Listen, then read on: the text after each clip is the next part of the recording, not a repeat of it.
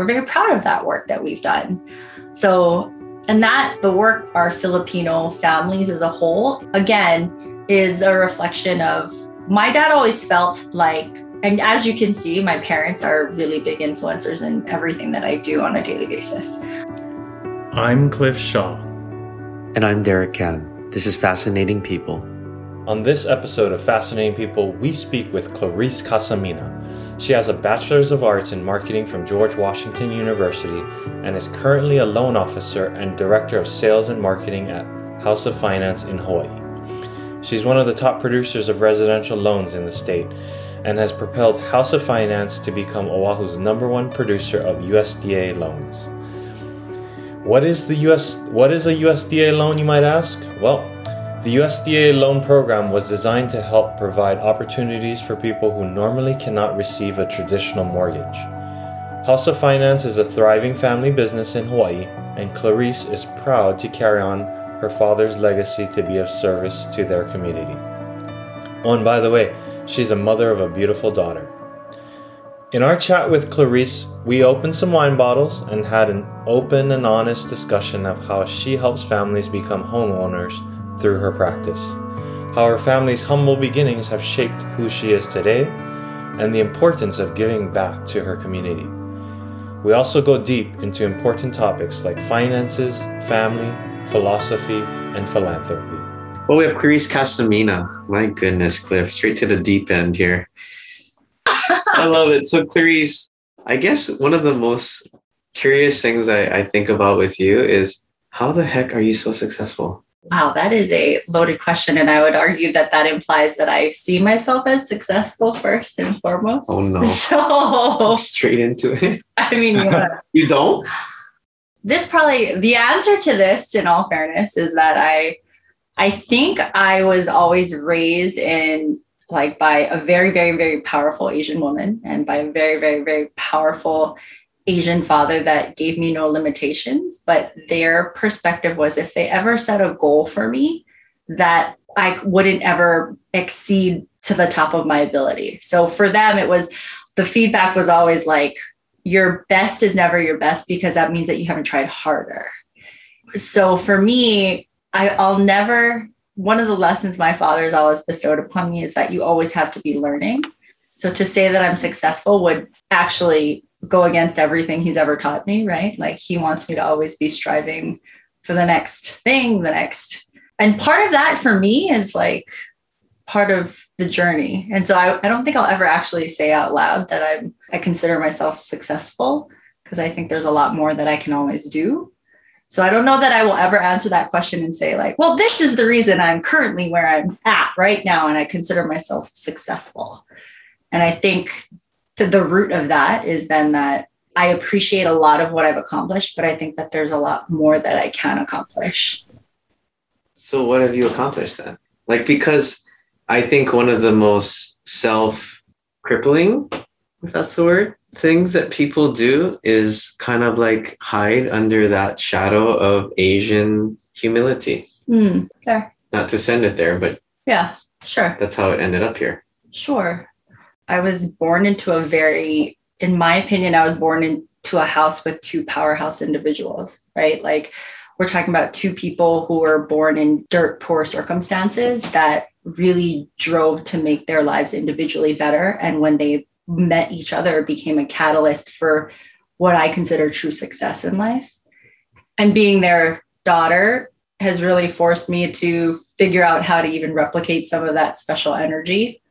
And I think that I'm proud of a lot of the things that I've accomplished. And I can say that there's definitely a qualitative feeling like there's good that I've done for a lot of families or individuals, but I still feel like it's the tip of the iceberg of what we can do for families. And so I think to answer your question, if you were to consider what I've done in life as potentially successful, I would argue that I would say that the root of that really came from being driven in a family that I was really raised to give back. I was always raised as the oldest of three sisters, and I have an older half brother. But as the oldest of the three girls, I was always raised as the one who always has to look after the two. And I think that's always translated somehow into my life of needing to take care of those that are either younger than you or need the assistance that you can provide. That's always been instilled in me from a very young age. And it's always been the responsibility that I've actually enjoyed taking on. And I think that's a very special sauce, in my opinion, of how you can help someone. It's not, to me, the quantifiable aspect. It's the ability to walk away from a situation and get that feeling that you may have made an impact on those people's lives. And I think that's what I strive for on a daily basis. And that's something that my dad and my mom taught me very early on, is that qualitative feeling of helping or bettering someone's life. Whatever way the universe works, the numbers figure it out after that. That's something my dad always taught me. He always said, focus on the families that you work with. Don't think about the dollar amounts, because if you give them that feeling, the money part always figures itself out. And now he's like donating hundreds of thousands for buildings. School buildings, but yes.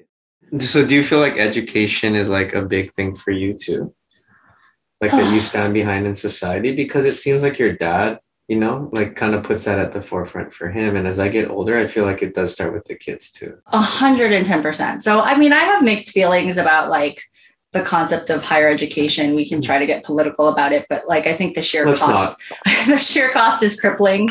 From working with families every day, right? Like I have mixed feelings about it, but I think ultimately, to me, empowerment of the grit that each individual student has, they're varying levels. They're going to be very, very different from, like, think about all the kids that you see on a playground, right? And I think it's, to me, my parents really implemented education, and obviously an Asian family was always very, very important.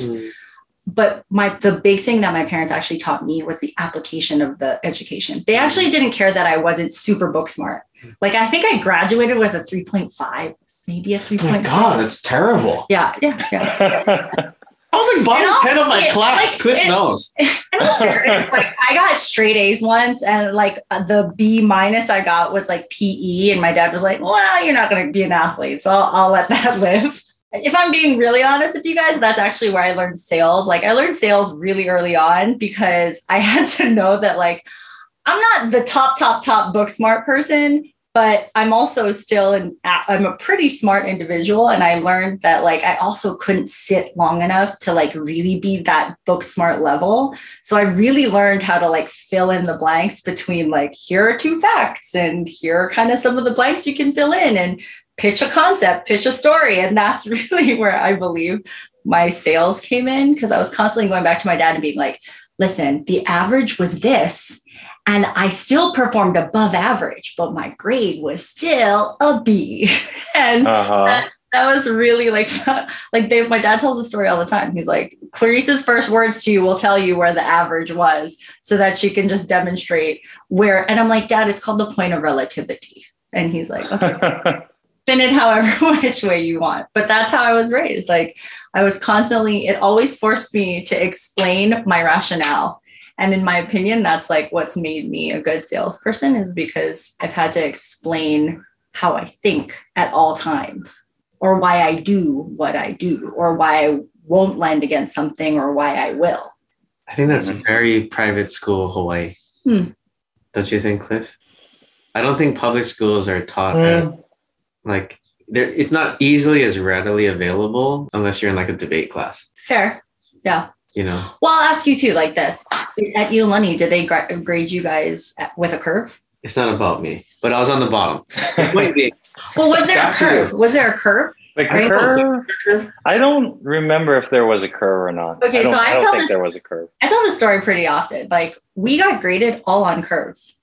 So it didn't matter if you got a 99 out of 100. If everybody else got a 99 out of 100, you're then not you're not, yes. You're the average. So early on for all of us, it was, in order for you to be successful, you have to figure out how to work with the person next to you, but you have to still beat the person next to you. Very Punahou. Yeah. Sorry. Interesting. I'm just kidding, Punahou students. We're going there. Which I guess leads to, don't you think that it's not even, whenever people make that accusation, Cliff, like it's so Iolani or it's so Punahou, it's not even accurate now. because the schools are so opposite of the point of reference that the person is alluding to. It's changed so much, both environments. Anyway, we should go into that a different day, but backing up a little bit, what the heck makes you successful as second gen? Because most people mess it up. I can tell you from sitting around, and we're heavily involved with a lot of family businesses in Hawaii, and it's astounding. A lot of balls you could drop. Yes. So like statistically, anything past the third gen is like 10% likelihood, or it's the statistical likelihood of a family company going beyond the second gen is really heartbreaking in my opinion, just because of how many family businesses there are in Hawaii. But as a family, we've really made it a point to work as a unit. So my grandfather used to say, like, I would offer to pay for like McDonald's or something. And he used to say, Clarice, we're in Kalihi. If it rains in one corner of Kalihi, it's raining in the other. And what he meant by that is like, what my money is your money. And he doesn't mean it from like a strictly dollar sense, but we were really raised in myself, my sisters, my brother, and our family. We were really raised in an environment that we as a collective unit share the goals as a family. Like we're a full family unit. So for us, it's been a lot of conversation about, we sit around, we're like, I'm one of four. So me and my sisters and my brother, we talk about like, well, I don't really care. If you want that position, sure, take that position. If you want that role. And we've had to be told like, it's not just about you guys. Like, what about the grandchildren and the great grandchildren? What do you envision about the values? And that V word is like the big thing, right? What values do you want translated? Because the great grandchildren aren't going to be as closely connected to the root of how we got here, right? Like, and that's to me is something that is so important to myself, my brother, my sisters, that we really want to communicate how our dad, our mom, our grandfather, grandmother, how they saw Hawaii as an opportunity, what my dad made of his opportunity of coming to Hawaii, coming to America.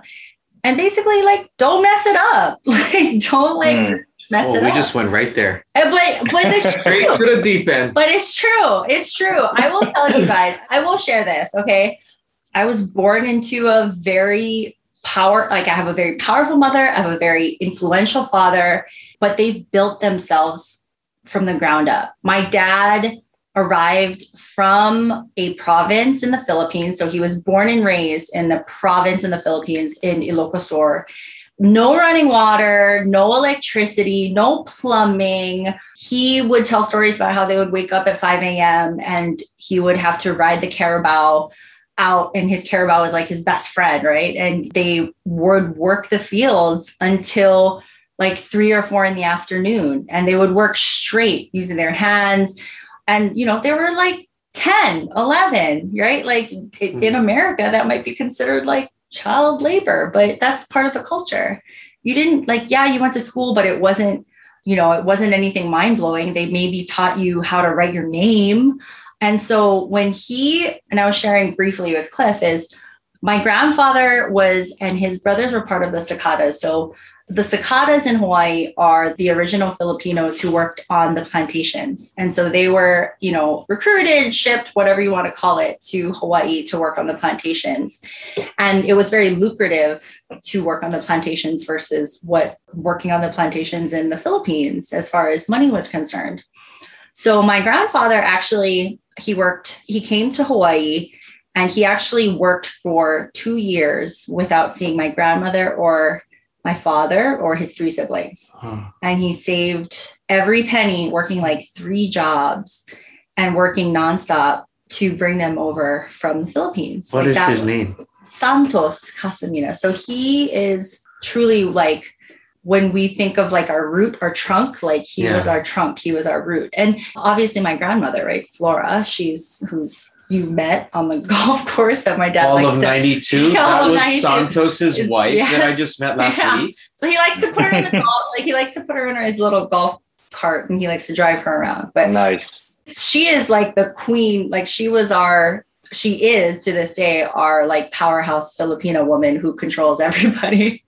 But She sacrificed 2 years of not being with her husband, not having any help, running the farm by herself, right? Feeding her kids by herself so that they could come to America. Because that was like, truly, my dad still believes, right, in the American dream. Like, that was their, like, when they were growing up, that was their It's still thing. there. Yeah, that's I fair. firmly believe the American That's fair. dream is still there. That's fair. How do I know? Because I didn't adopt a legacy, right? Mm, You know, and it's a lot of time what you're saying. So you yeah. have Santos, you And have Flora, Yes. and Yes. then you have your dad. Yes. And his 3 siblings. And then where are they? So they're all, 3 of them are in Hawaii. So my grandfather had a really successful career with the steabadores. And What? Yeah. He also did like did sausage they let Filipinos in back hacking. then? Yeah, Oh, I thought it was all Hawaiians. yeah, no. Like, we are literally, like, our last name, my cousin's now there. I have cousins and uncles. And so my uncle, which is my dad's brother, so he was a stevedore. And that was, so after 2 years, my dad came over after my grandfather was here for 2 years working on his own. And Let's give some context for what stevedores is, though. What is that? so stevedores are, I mean, it's well known in Hawaii that they're like a great paying blue collar job, right? Like they're the very critical pieces of all of our imports. So they facilitate, they're basically our facilitators of bringing on anything that we need on the island. They're super critical for us. Like, Got it. Yeah, especially on an island. they're the guys who like hang off the Pacific ship, Ocean. right? Like, and they bring off those huge crates, and Uh-huh. they deal with literally everything that we need in Hawaii. Yeah. Probably the best paying union job you can get 110%. with the lowest level of education you could ever have. In And, turn, yes. I'm not invalidating the system because they're actually, everyone I know, exceptional humans, and they're very intelligent. So like, I think frankly, their craft is like, Oh, it's very risky. Demeanized. Yeah. but it's also downplayed because like everyone thinks it's so cush. Yeah. No. But it is no joke. Yeah, my uncle like literally fell 40 feet and broke every bone in his body. And it was like, that's part of the job. And I'm like, oh my gosh. I mean, it was bound to It's so happen risky. because that's how they He go up every survived, day. by the way. Like this big story, but he did survive. But they were still like they are very hardworking. That was one thing though, that like my uncles to this day have, my cousins to this day have. Like they're very, like we have a couple entrepreneurs in our family. Like my cousin runs his family business and they're a refrigeration business, and they go and they service like all of the ice machines on the island. And my cousin does it with a big smile, loves what he does. And he's like friends with everybody and people follow him on Instagram. And he's, like we've been taught to work hard. We've been taught to, like, whether it be my cousins or myself, we've been taught to also be better, right? Than we're like proud of our last name. We work really hard to make people who know our last name proud, because I am related to literally every Casamina on the island, like every Really? single one of them. Yeah. Okay. Wow. And I can tell you that Small world. like my sister's also married. Like I was married and none of us changed our last name. Like we're adamant about it. We like love our last name. We take pride in our last name. And yeah, my dad like loves it. He like eats that up. And I love your dad. yeah, he's pretty awesome. This is great. Great context about how your family sacrificed and how, you're kind of carrying on that tradition and everything. I want to kind of go back and talk about like kind of your dad's saying about like, if they're in Kalihi, we still feed them or something like that. Yeah. That kind of philosophy and that mindset, and the fact that you guys, the House of Finance, your family's company is Oahu's #1 producer of USDA loans. Mm-hmm. Can you talk a little bit about that? Like what is a USDA loan and why that is important and why that is helping kind of like more of the lower income communities? Sure. Yeah, absolutely. So I'll tackle that in 2 parts. So first, from a technical aspect, the USDA Rural Housing Development Loan was designed it's a 0 down payment loan program in specific geographic areas that are considered rural. Many of those areas are like Eva Beach, Makakilo, Kapolei. I doubt that people would actually consider that rural in a normal conversation on Oahu. However, it is. And it's designed as a government loan that allows for people without the down payment who are looking for home ownership or the American dream, or how, it is a government program that allows for those without the down payment accessibility to buy. And So we early on, that was, in my opinion, it's one of the best products for a lot of Hawaii families. The biggest challenge is being able to really navigate it and explain it. So many lenders actually stayed away from doing this type of loan because the documentation is twofold. It's a lot more documentation. There's a double layer of approval process. You got to get approved by the bank and USDA. There's additional types of verifications that have to be done, and it's a lot of work. But ultimately, and my dad will tell you this, is that it's also the biggest benefit to those who, like a lot of families we work with, a big example is that they're like 3 housekeepers where they have husband and wives who are all married. They are first generation from the Philippines, and their only dream is to own. And they don't care if they have to share a 3-bedroom, 2-bathroom house with their 6 other siblings and their parents who still live with them. And they're all willing to contribute to one house as long as that one house is their own. And for me to ask them to bring in even 3% is a big ask. You know, the prices in Hawaii are very high for cost of living, for milk, for diapers, for whatever.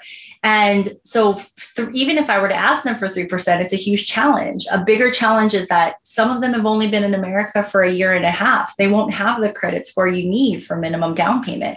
So this particular loan allows for and accounts for a lot of that, and has allowed for a lot of the families that I've worked with that are first generation to America, that were immigrants from the Philippines, are able to actually own single family homes, own land, while still working blue collar jobs. And that's been a real big game changer for a lot of them, that, you know, it's a big response from them. I've had many families just break down in complete tears thinking it was never possible.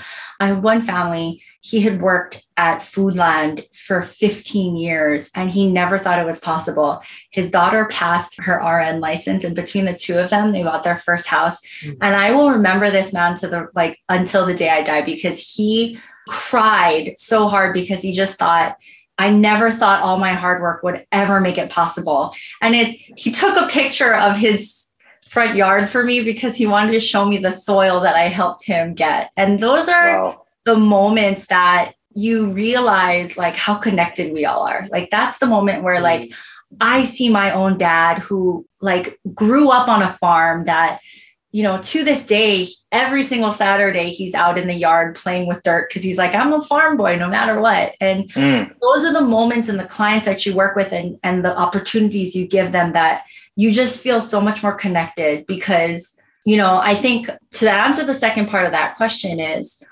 a big challenge with a lot of Filipino immigrants is there's an element of not having any financial education.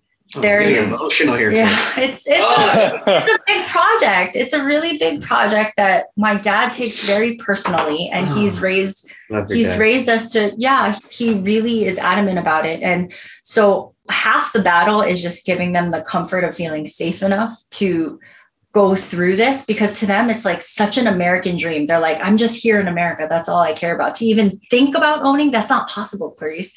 I couldn't how can I even do that? And to show them that, like, the first thing is really making them feel comfortable in this very difficult world to navigate, right? Real estate in Hawaii is extremely competitive. And I was fortunate enough that my mom spoke to me in her dialect. So I speak Tagalog. I understand it fluently. And my Tagalog back is like conversational Tagalog, I would say. Like, don't interview me in Tagalog by any means. Okay. But it gives them a sense of comfort that they're not alone, that this is not going to be as daunting as it may have initially seemed. And that's really, really important to me, because I wouldn't be where I was if it wasn't for my dad taking the chance to like learn English. Like, he read Shakespeare in high school. That's how he learned English. He was 14. He came to America, went to Farrington High School. He learned English by reading Shakespeare, right? And he learned English by getting a job during high school. He was a busboy at Fort DeRussy, which no longer exists, but military officer, right? Like, it's dining for military officers. And he learned how to communicate just by basic requests or, you know, as a busboy. And he still reflects on that. And when I hear my dad's stories about that, and when you work with these clients who are so uncomfortable because they don't know how to explain very complicated paperwork in front of them, just to be able to ask them a question in their native language, it's almost like their shoulders just like, oh, like I've had them tell me, they're like, why didn't you tell me you spoke to God? I've like, seen it. They're like, I was so uncomfortable speaking English. And that's the first battle, right? The discomfort, like pulling that out, it to me is the biggest battle. And then everything is logistical from there. Right. And so I think coupling those two has been a big project of my dad's. And I'm personally very passionate about it because we found a lot of success in these areas to get some of these families their first home. But that's the long and the short of that. Yeah, I mean, just to kind of follow up on that, like, you know, home ownership in Hawaii is getting more and more elusive, right? It's like, it's so hard to get into a place. It's so high price points, ever increasing. What are the kind of strategies? We don't have to go into too much detail, but like how does like somebody actually get a USDA loan and actually get into a property? Let me refill. These are hard loans. They are very challenging, but I will say that like we actually set up an entire team for just USDA. Like our teams know exactly the process from start to finish to hopefully make it a little easier for our clients. But a lot of that, if I'm being honest with you, is just some of the earlier homework. It's just inquiring to see if that's even a possibility for you. And we'll tell you very quickly whether or not it is. But my staff is trained, and because we want to make it an available product for our clients, we created processes around that to make it more accessible to them. So because there is and USDA as an organization they actually come and visit us because they know we've had a lot of success with the product. They come and visit us and they ask us for their feedback. They want to know, how can we make it better as a program? Where are you finding success? How can we actually reach out to more families to use the program? And it's been more of, to be very honest, a blend of the economy that we're in, the market that we're in. You know this better than anyone else, Derek, that dictates. And it's unfortunate because there have been some, I think back when USDA loans started, there was a lot of figuring out, and there was a lot of, I think there's like some history to that where there was some, difficulties and challenges at the jump that then unfortunately to this day still resonate with some agents that, they have this sentiment of what a USDA loan is like. And that's a big challenge. And we've shared that with USDA. But at the end of the day, the question really has to become then, if not this, then what? I don't find any other, there hasn't been any other effort to provide that aside from me having to ask them, do you have 20% down? Right? Like, and that's also not going to happen. So I think there's a lot of conversation that we're still having with them to figure out those logistics, but it's such a crucial product to then be able to, and mind you, it can be a stepping stone property, a starting property, but aside from asking them to cough up 20% down on an average $1 million price, which I would argue is very difficult for the average family that's trying to build their wealth here in Hawaii, let alone in America, is a tougher ask. And so I'm a huge fan of it. We've used it as a tool to hopefully grow wealth for a lot of immigrants from the Philippines. And we're very proud of that work that we've done. So, and that the work our Filipino families as a whole, again, is a reflection of my dad always felt like, and as you can see, my parents are really big influencers in everything that I do on a daily basis. I grew up with him bringing me to these fundraising events because he was trying to start the first Filipino community center.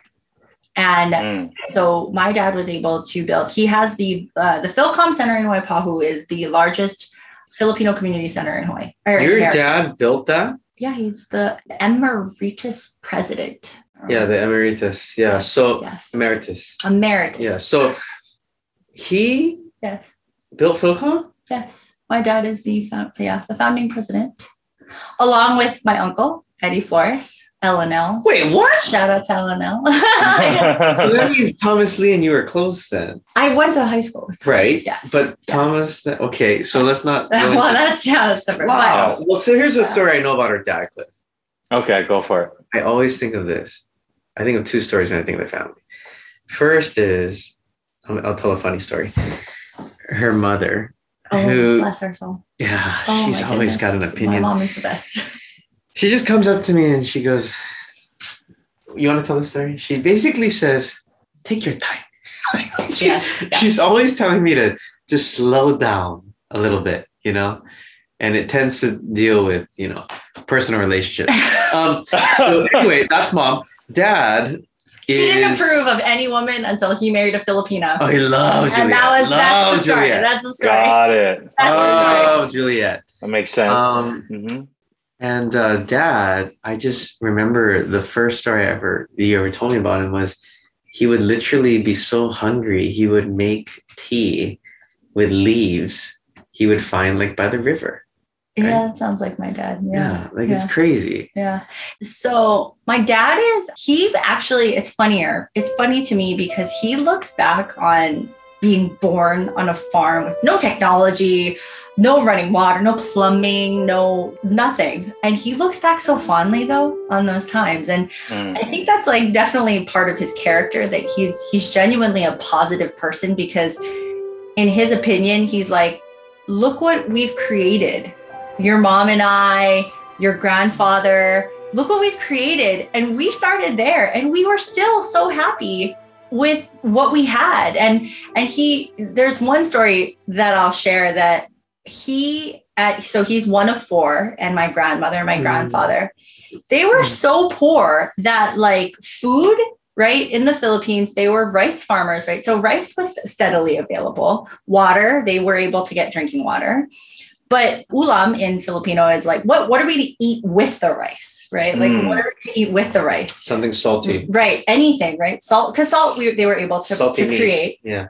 Meat, no way. But apparently, like, they were practically vegetarians because meat is a total luxury. Okay. So my dad always tells this story, and I think about this every single time I see a hard-boiled egg.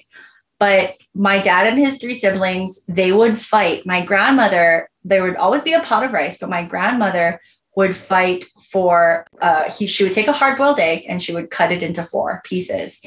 And the 4 of them would fight over who got the most yellow, who got the most yolk. The yolk we just throw away as Americans.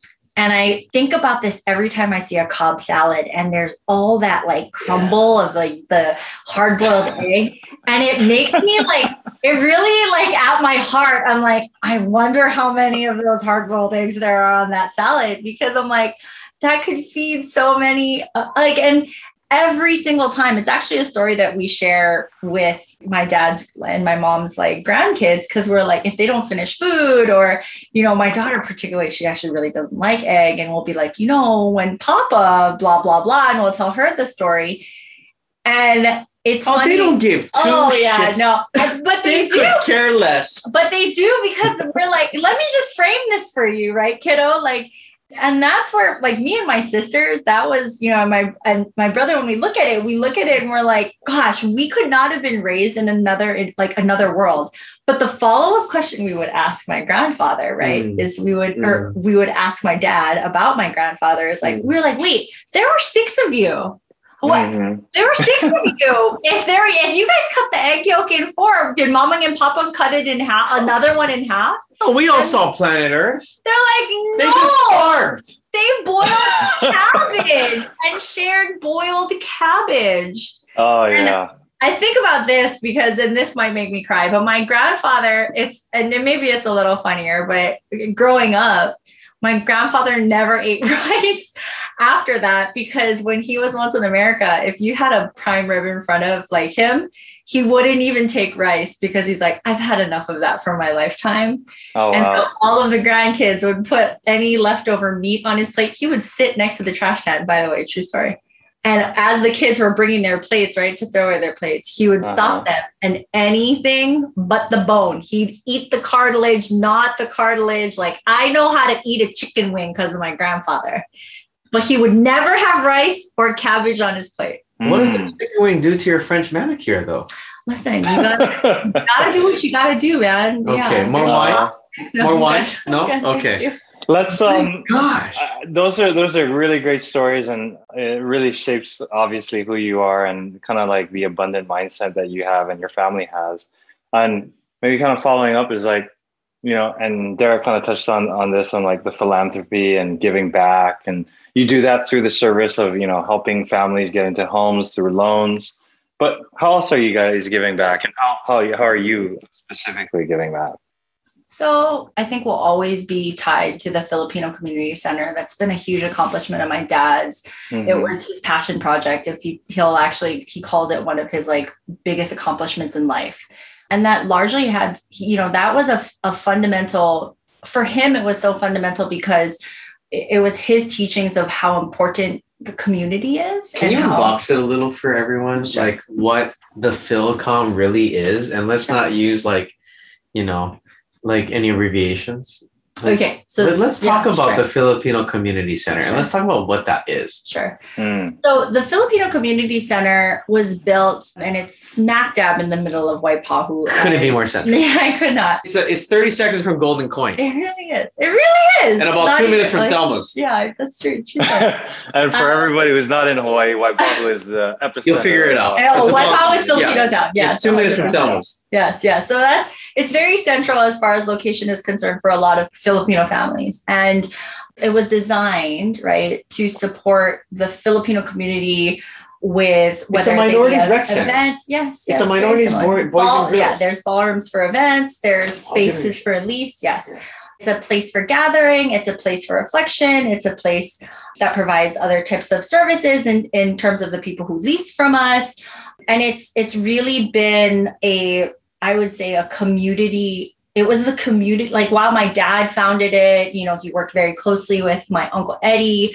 While they were the founders, it really came from the heart of the Filipino community. Yeah. The donations, the hard work. To this day, there are beautification projects, like just last week, there are beautification projects where they will go and they will hand scrub the walls, like they will hand scrub the doors, because it's so important culturally, right? To remember like just how important that particular center is for our community. And I think that will always resonate with me. I will always strive to give back to the Filipino community just because it's ingrained in me. And I truly believe that the American dream is hard enough as it is, let alone, and culturally, I think for Filipinos, it's been even harder.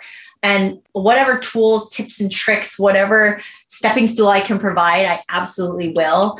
But another element that I've learned along the way in lending to a lot of these families is that there's so little education for financial decisions that can have such a huge repercussion. And for a lot of these immigrants, like I can't tell you how many times I've heard like, oh, we have to pay these loans back. Yeah. Like it's an innocent question, but the way they ask is genuine. Like, no, it came in the mail, right? Like it came in the mail that I can get this $10,000 and I can get it tomorrow. It's right? the same reason that like Anthony Provenzano was saying, you didn't hear this, Clarice, but he was saying, well, you can get $100,000 student loan, but you can't get $100,000 business loan. Yeah, absolutely. Absolutely. And I think there's a lot of cultural implications to this as far as the American culture, right? Like I get a lot of people who are like, oh my gosh, Clarice, I don't think I can withdraw my $20,000 that I have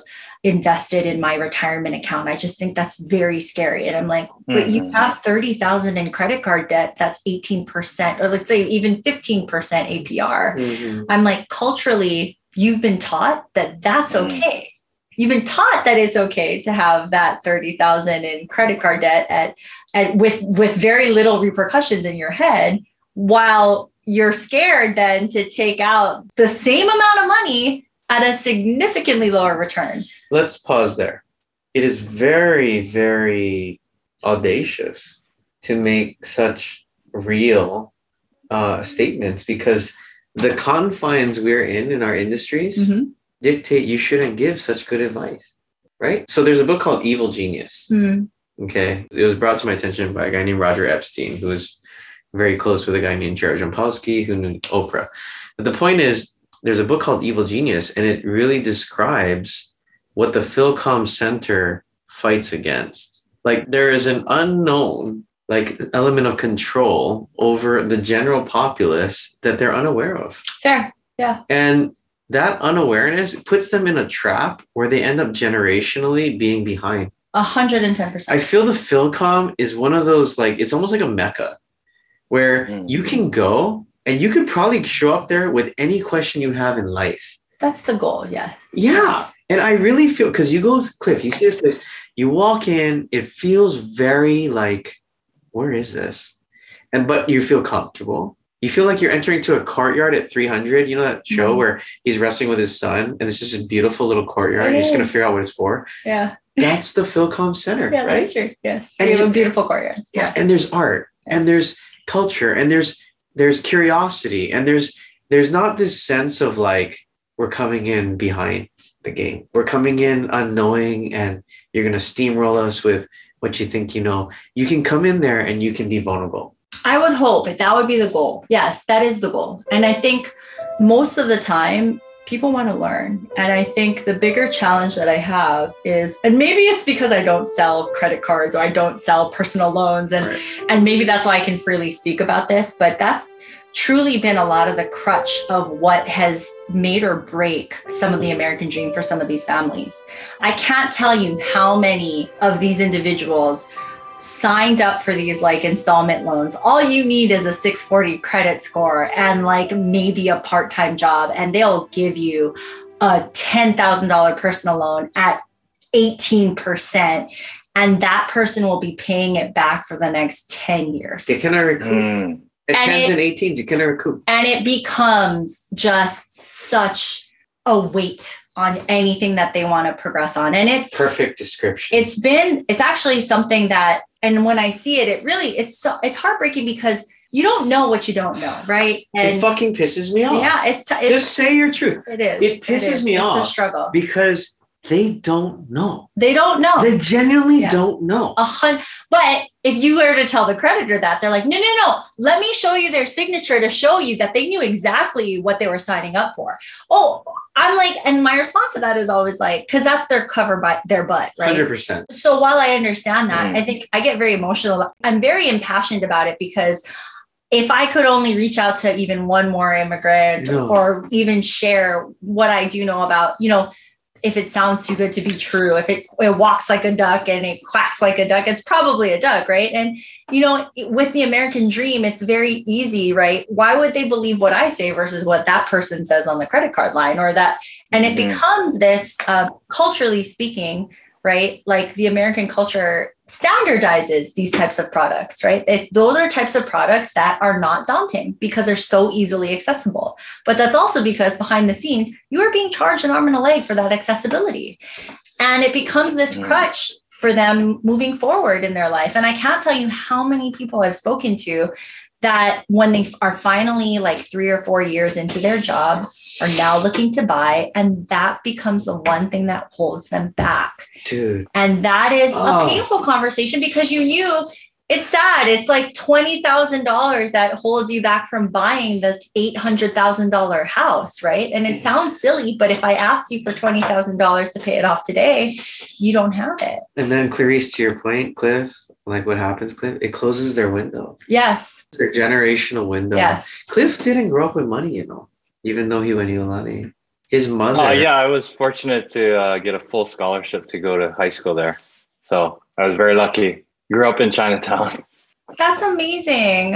Yeah. But to your point, in terms of the situations that a lot of the families that you're talking to, I think the thought came into my mind, like in college, they feed all these like college students, hey, sign up for this credit card. Kids don't know what credit cards are and how to use them and like what the repercussions are if you only pay the minimum balance or don't pay at all. And so that debt can just be a continuous, ever increasing weight and burden, right? Along with student debt. It is, right? It is, yeah. Not can be, it is. Can I share my X's and O's? Is that the word? No, zeros and ones. X's and O's. That's a long story. Sure. But can I share the zeros and ones for math for me for college? Yeah. So I went to Boulder, right? I was basically following some friends that went up to Boulder. And it was $30,000 a year. My father said he would pay. Then after year one, he said he would not. And I was going to go into law. So how could I take 3 more years, $90,000, let's call it 100, and then go to law school? I said, no, I am not going to work the first 10 years of my life to pay off these loans. So I came back here on my own accord, then luckily got a scholarship here, right? And luckily came out with nothing but a degree that didn't matter and no student debt, luckily. So from what you shared though, Derek, like I wish that logic that you had, right? Like that thought process that you had to evaluate what your options were going to be for the next 3 years. Like if you were to add it all up, statistically speaking, a lot of kids that actually decide to go to college, like if you walked into any 5th grade class and you asked them to raise their hand on how many of you think you're going to go to college, 90% of them, I would argue, would raise their hands. Mm-hmm. And I would follow that up with, if you followed that same class to their senior year and you asked all of them to raise their hands, I would say it would maybe dwindle to about 70%. Mm-hmm. But I would also then say, if you asked them if they had any idea what the financial implications are for it, not one of them would know how to answer you.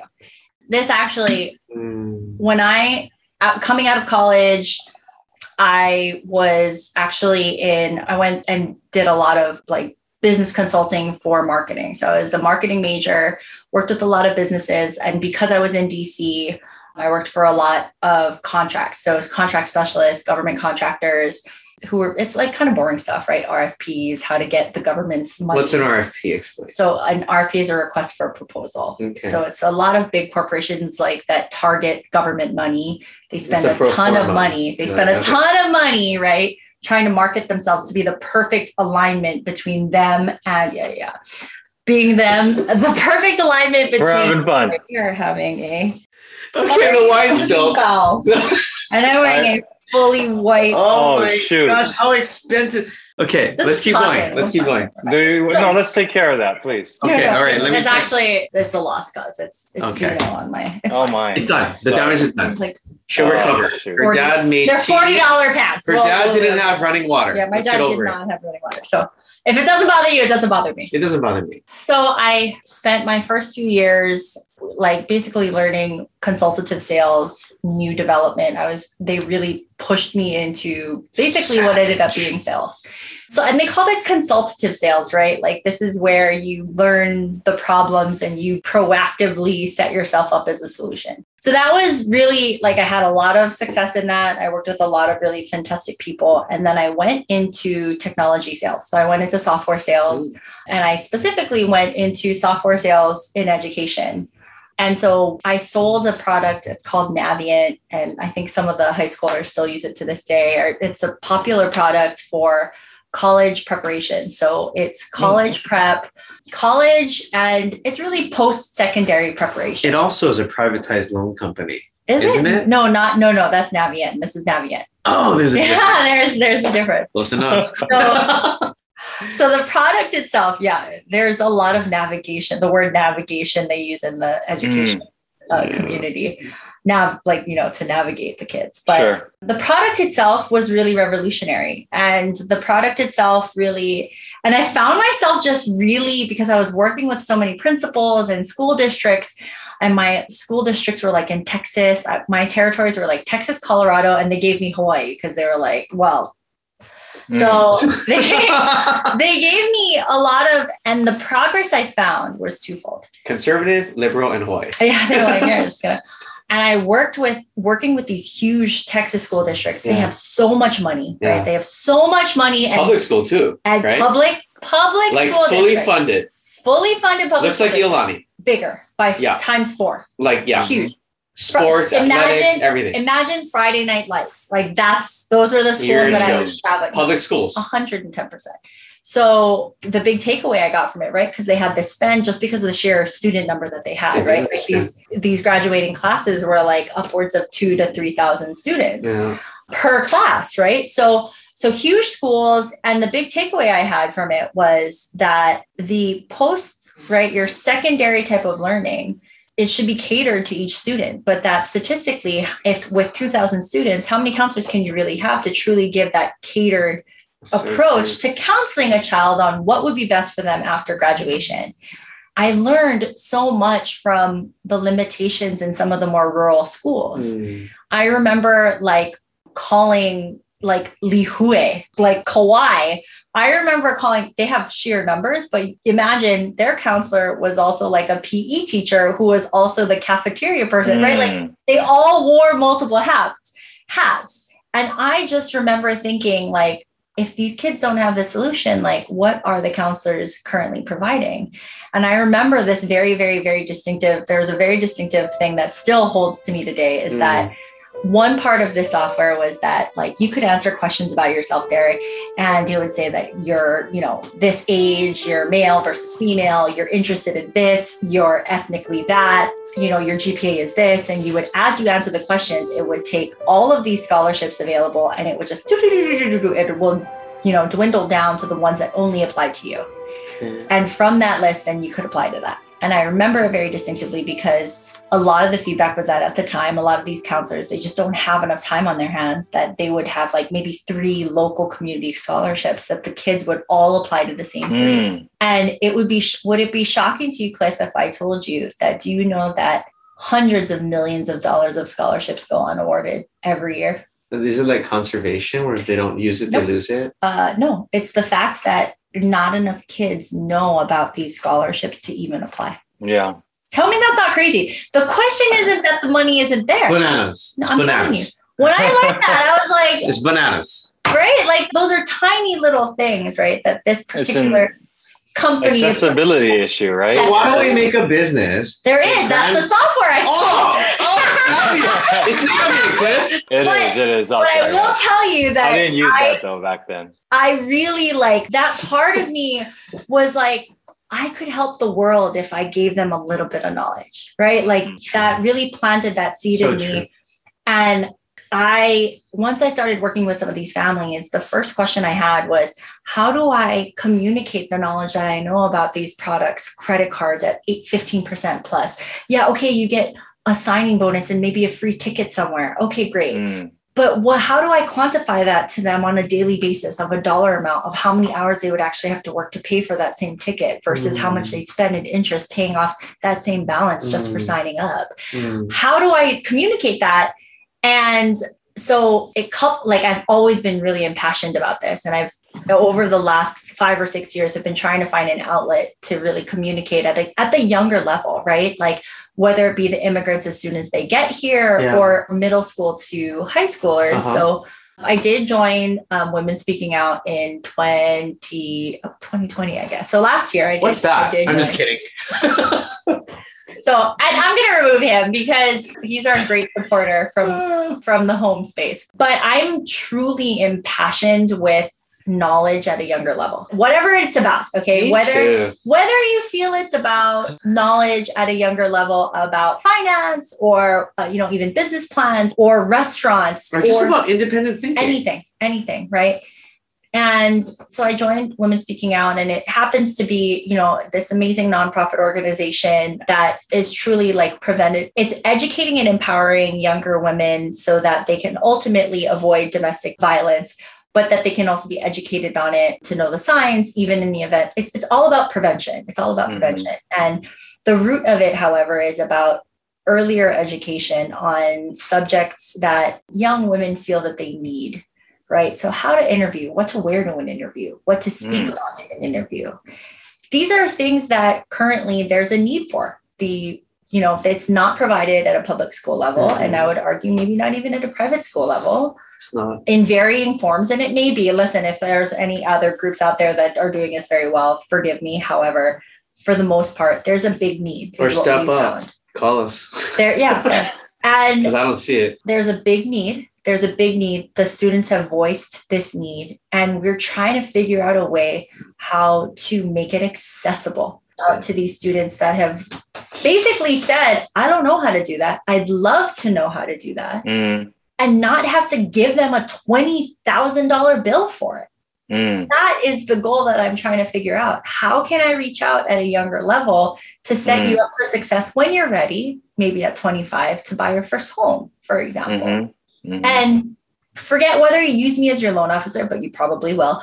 But how do you set that and reach out to them where it will make a fundamental change, right? If I had called that person or shown that person that information of what that $20,000 personal loan would have done for them 5 years later, would they have done it? I'm not sure. However, at least they would have had the education to know or decide whether or not that was right for them. And I know that we can't solve world hunger overnight, but how can I at least feed 10? I think that's always a driving motivator for me. So I'm a huge proponent in what we're doing with WSO. We are, creating summits, educational summits to provide not what they're providing in public school or private school or in high school curriculum, but what are things that you guys feel the need that you need help with? And then how can we as business leaders, community leaders, individuals involved in the community, how can we help? Like that was the question. Yeah. So, and I don't know the answer, Cliff.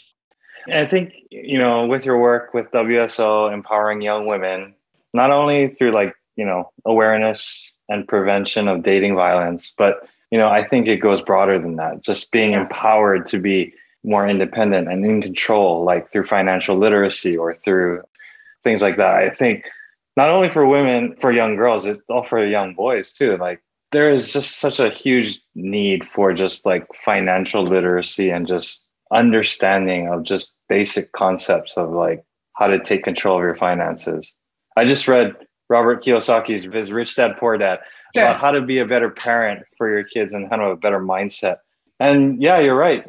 I mean, we need more of this in the public school system, in the private school system, not only in Hawaii, but all over the world or in the United States. There just needs to be a better focus so that people have a better head start, in their lives. Because not everybody has the foresight like, Derek to drop everything, leave the party life in Boulder and say, you know what, I'm not going to go into a life of debt for a law school dream on the mainland, buckle down and finish up at UH, right? Yeah, so, I would call it embarrassing. You get to think about it. You get to really think about what that looked like for me. It was really a choice of pride or not. It was like, I can beat anyone in the class, probably except for Jason Yee at chess. And I learned a year ago, but I can't pass a test. And then I get to UH and I have to get some sort of fake degree just so I can move on. And I just had to find the cleanest way to do it without carrying debt.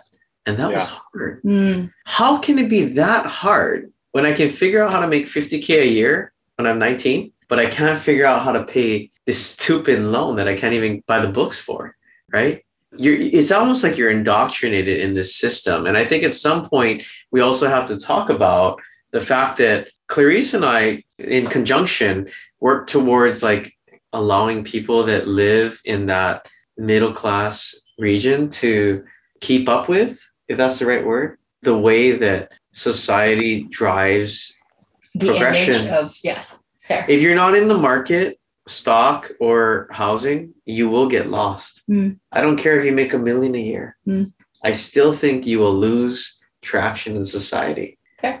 Because you just can't keep up with where the devaluation of the dollar heads and where how they use their money. And I think there's a very big cultural aspect to it, right? Like, and I mean this not even whether it be from Hawaii or otherwise, but I think there's generally, and I was just talking to my best friend from LA. She's a nurse practitioner. And we were just talking because we're like, okay, right? You go to middle school to go to high school. You go to high school to go to college. You go to college to get a job. You get a job, you buy a house, you get married and all this stuff, right?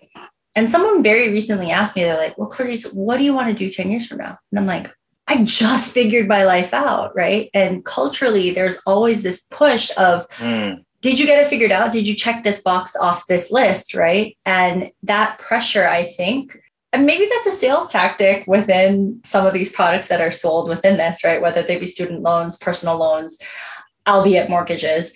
But maybe that's part of us culturally, is that we're saying that in order to get this dream that has been preconceived for you and indoctrinated in what you should be doing, right? These are the steps that you need to take to there. I think about that often because I think to myself, right?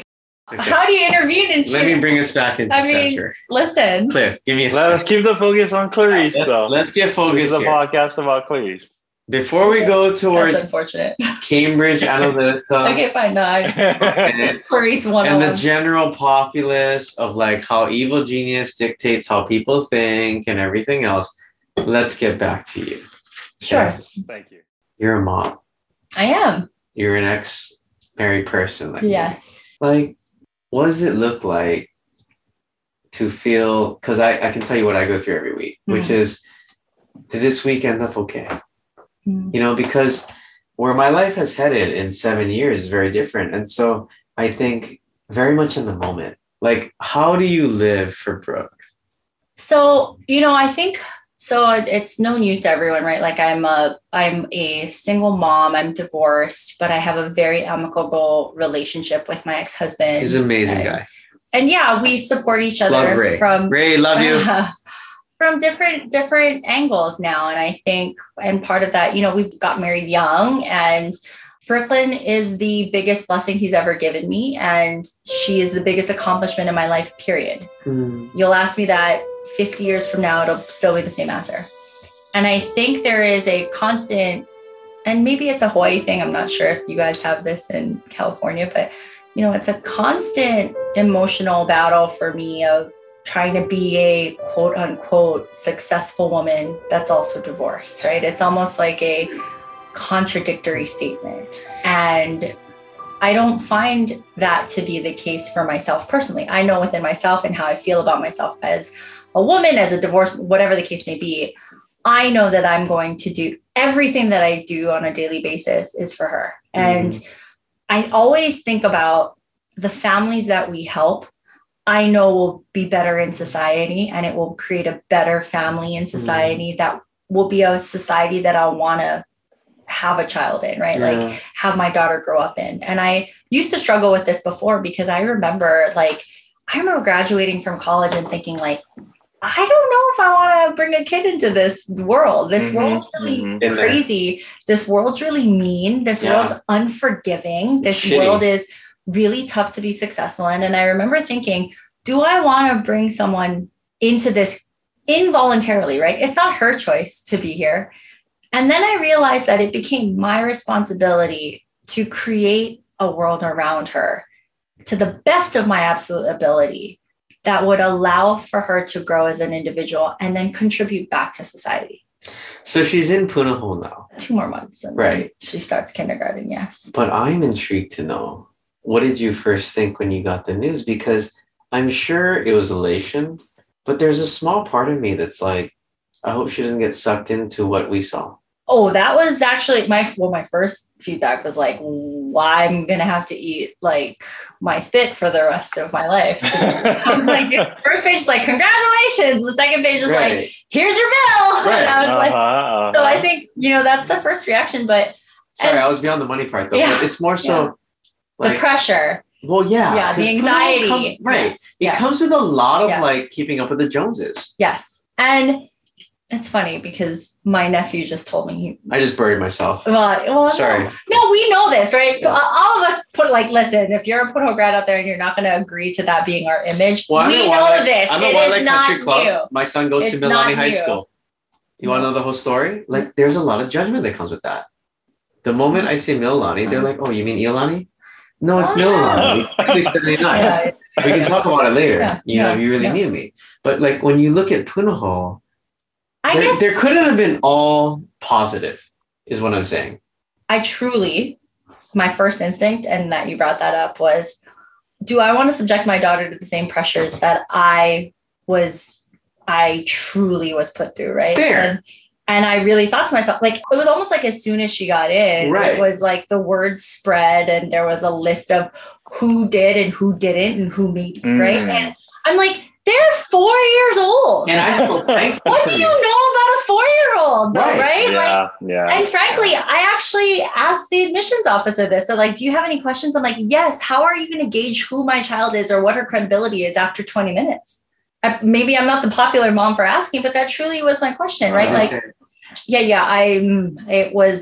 not the most popular person, but they acknowledge that that's a challenge, right? And especially in the COVID world. And I've shared this with many other parents, that my firm belief is that there is a sixth sense that they have about, which ones they might feel are going to be. I think they know to a degree. I do believe they know to a degree which ones will crack under pressure and which ones won't. And my daughter, though, she could not be less like me. I mean, listen, I am blessed. I'm truly blessed. But I do believe that, I think that the universe and the world would not have put her through that if she didn't do it for herself. I fumbled. I confuse someone. Like she truly, my daughter truly, and my job as a parent is to either support that. And this is what someone actually told me, because I was really grappling with that. This is what someone told me. They're like, if she doesn't like it after the first year, as a parent, you have the full ability to take her somewhere else. Oh, it's so empowering. Isn't that? That's true. Because most people that get accepted, let's just open this shit. It's true. What is this? So, congratulations on your induction. Yeah. And we're in some sort of club that you helped me get into. Oh, okay, sure. Yeah. Which leads to, so fast forward, Brooke is unhappy year 2. Okay. Unlikely. But if she hypothetical here. Okay, Derek. The social pressure that I think Punahou Iolani carries, you can't pull the kid out. Absolutely. Let's just fucking call it what it is. Excuse my French. Yeah, absolutely would. So what do you do? But I would. If she's told you she's unhappy? I absolutely I'll hold would. you to it. Absolutely I'll would. hold you to it. I was actually more concerned that I would put her in. Like, right. And that is when somebody actually told me, they said, she accomplished this. Give her the opportunity to figure it out on her own. Wow. But it's true. Who says it's that? true. A very close friend of mine told me that. Well, congratulations on Punahou. Well deserved. And congratulations to her. I didn't do anything. Okay. I mean, no, you had plenty to do with it. Give yourself some credit. But I checked off the Filipino I'm box. sure she will do well. Punahou is a great school. Iolani is a great school. We'll leave it at that. Yes, it is. It is. It is. I will, you know what? Because the opposite of that, though, Derek, is that if she thrives, I will do whatever it takes to make sure that she has that accessible to her, because I'm, whatever sacrifices I have to make, it'll happen. I wish I had a Clarice in my life when I was in high school. I'd be better off, bro. I swear. Listen, I was not book smart like Cliff. Like, I was very much like, I can think of so many other examples of individuals who, to this day, actually, like, we still catch up, right? Like, that's the nice part about the network. And I can tell you right now, I was never the book smart person. And I'm not even a fourth of as book smart as my dad, or a fourth as street smart as my mom. And yet, you learn how to, or at least my parents have taught me, right, is you learn how to take what you do have well. And I'll never forget this. So one of the family members of City Mill, so the owners of not City Mill, oh my God, Benjamin Franklin, one of the owners, he always says, use the very little that you know well and do it frequently. And that's all I can offer you guys today, okay? I don't know much about like the world or whatever. I'm not a big politics person, but I will tell you, like, I will never forget that. Do the very little that you know well and do it often. So I'm gonna not let you off the hook there. Okay. So then what is your mastery? Because I can give you an opinion of what I think it is. Put a lot of pressure on you, but what is your mastery then? Because I completely concur. Instead of accentuating people's faults and making them better, no, just celebrate their capacity for what their God-given talents are and move forward with that. You do that in your organization. I don't see you diminishing people who lack certain capacities of the job description. You then instead say that's okay, and you make them masterful at what they're good at. That's true. I think. So what is your mastery? To be honest with you, my mastery is following what I'm passionate about. Which is? In this particular, like in my current place in life, is truly, I can say this passionately, is like, I am very passionate about bringing the Hawaii homeownership dream to many families. Like, that is my true passion. Why? Because I think I genuinely want to make a difference. But why? Because it matters to them. It makes a difference in their life, in their wealth, in their accomplishments. It's very basic to me. It's just, who can I throw that out to, I think, is the bigger question. That's like, I think about a lot, is making that tool accessible to some of these families so that they can achieve what they never thought was possible. It's an addiction almost. I think it's almost poetic. If you can subjugate it to just being a tool, which is really all it is. Yeah, it is 100%. It's just that books like Evil Genius, which will describe, or systems have been put in place where it doesn't feel like a tool. It feels like a commitment to your life when it really isn't, because if you really understood how loans work and all that, like people wouldn't be so afraid. And I think a lot of how like middle America and wherever that line in the sand is thereafter, it's controlled by misinterpretation and misunderstanding. That's totally fair. Totally 100% fair. I would agree with that. 100%. If no one understands what we're talking about, I have a client who's lived in a house for 14 years and never paid a mortgage. I'm not encouraging you as I pour this wine.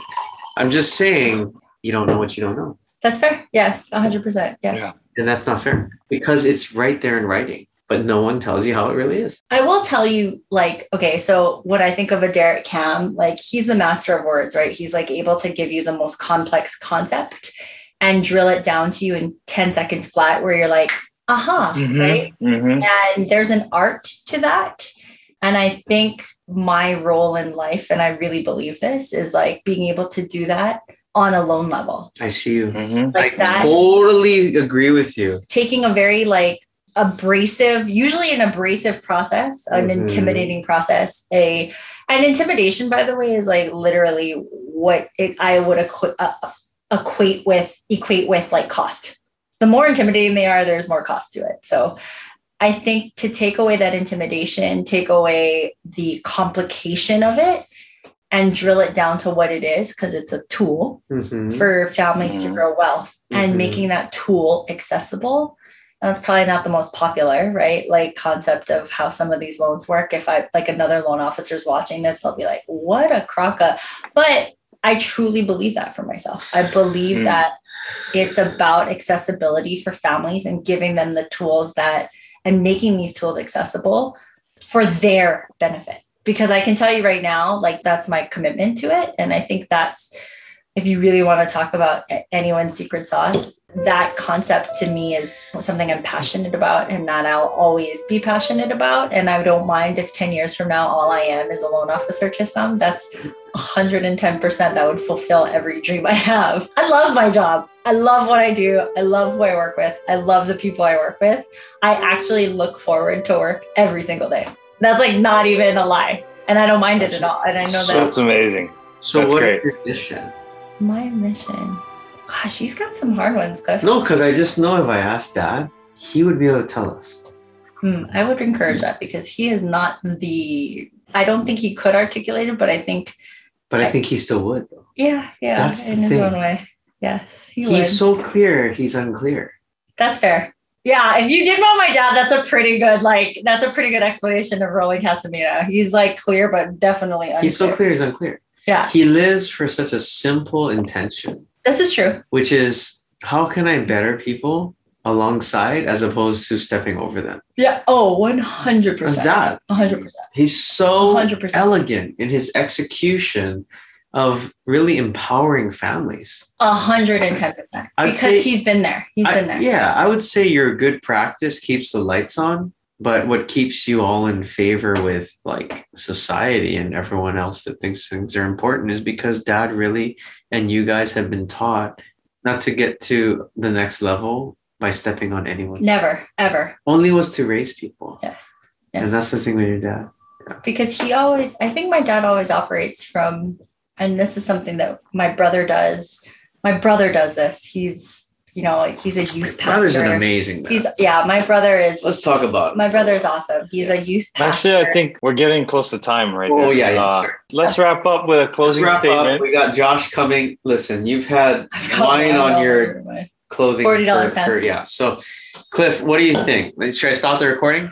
No. Let's have Clarice give a little closing statement. Clarice, I mean, people are going to be listening to this. Like, maybe you can kind of give your wisdom in terms of like how to achieve one's success. Like, what are your kind of your keys for success? That is actually easy for me. So I'm a firm believer in passion and product. And I know that sounds silly, but I'm a firm believer in like, I cannot back something up if I'm not truly passionately believing in it. Like I can't just drink the Kool-Aid and try to sell it. And I think the quality of what you're selling, because at the end of the day, everybody's selling something, whether it's selling your own services, whether it's selling your own personality, whatever the case may be, there's always a little bit of sales in everybody. And I'm a firm believer in both passion and ultimately product, right? Like my dad has always said, like, be true to your word, right? And that's, in my opinion, the passion aspect. And always follow through, right? Part of being true to your word is the follow through. And I'm a firm believer, not only I could be passionate about this stuff and I could be talking to you guys about finance and loans and mortgages and rates and owner occ versus investor. And I could be passionate about it and still not know anything. And I would be doing you a disservice, right?